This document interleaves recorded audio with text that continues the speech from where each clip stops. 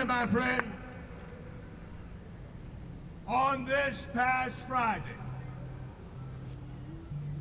2 hours before I was to again speak at the great Temple Emmanuel congregation of this city,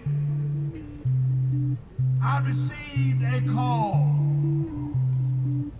from a lady who was of our ethnicity. She was an African American who had the unmitigated gall to say to me, Reverend Brown, why don't you leave Donald Trump alone and be kind to him by supporting him? She said, and before I responded, I had to count to 100.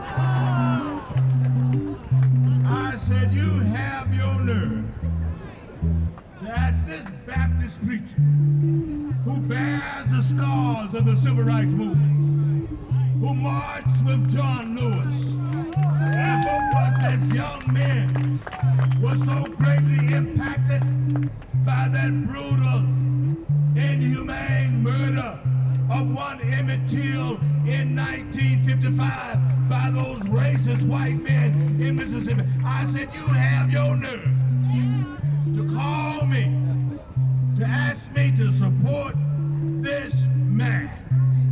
And I said to her, Madam, you need to come and sit at my feet and let me teach you something.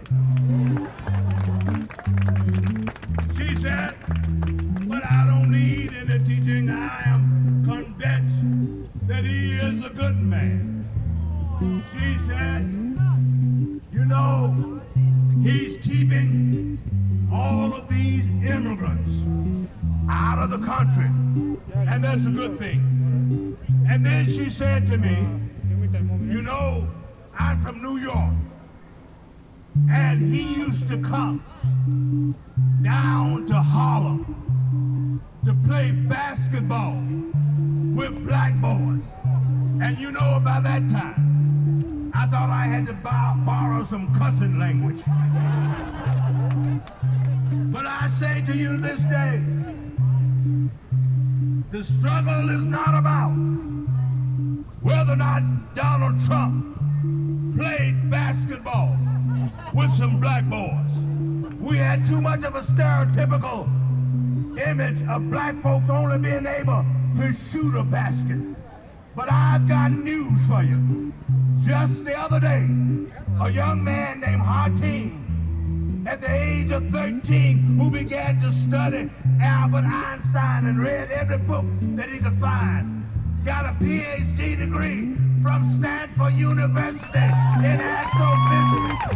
We can do more than shoot a basketball.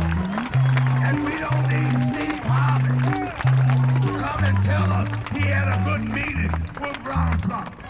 There will not be a good meeting until Donald Trump has a meeting with the Urban League president, with the NAACP president, with the National Council of Negro Women, with Jewish Interfaith Council, until justice roll down like waters and righteousness as the never grew